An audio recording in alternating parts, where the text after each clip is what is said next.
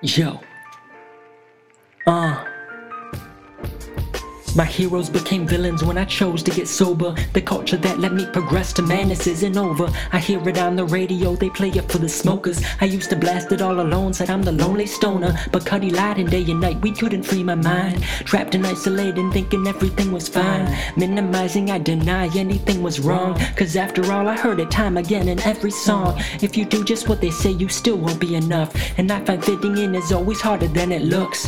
I'm not like the rest, see I became dependent. And when I tried to quit it, I found out that I couldn't.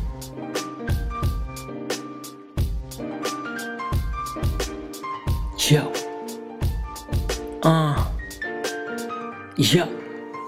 Snoop and Dr. Dre told me to smoke weed every day, and my friends all sang along. I thought it was okay, but slowly I began to change. My soul became decayed, and all I wanted was to smoke. I really craved escape. My addiction progressed, I couldn't wait once I'd awake. Wiz came out with Wake and Bake, and I felt sane in the craze. Now I see I used to live and only live to use. And all these rappers this whole time were really using you. I don't blame the individual, this is the culture.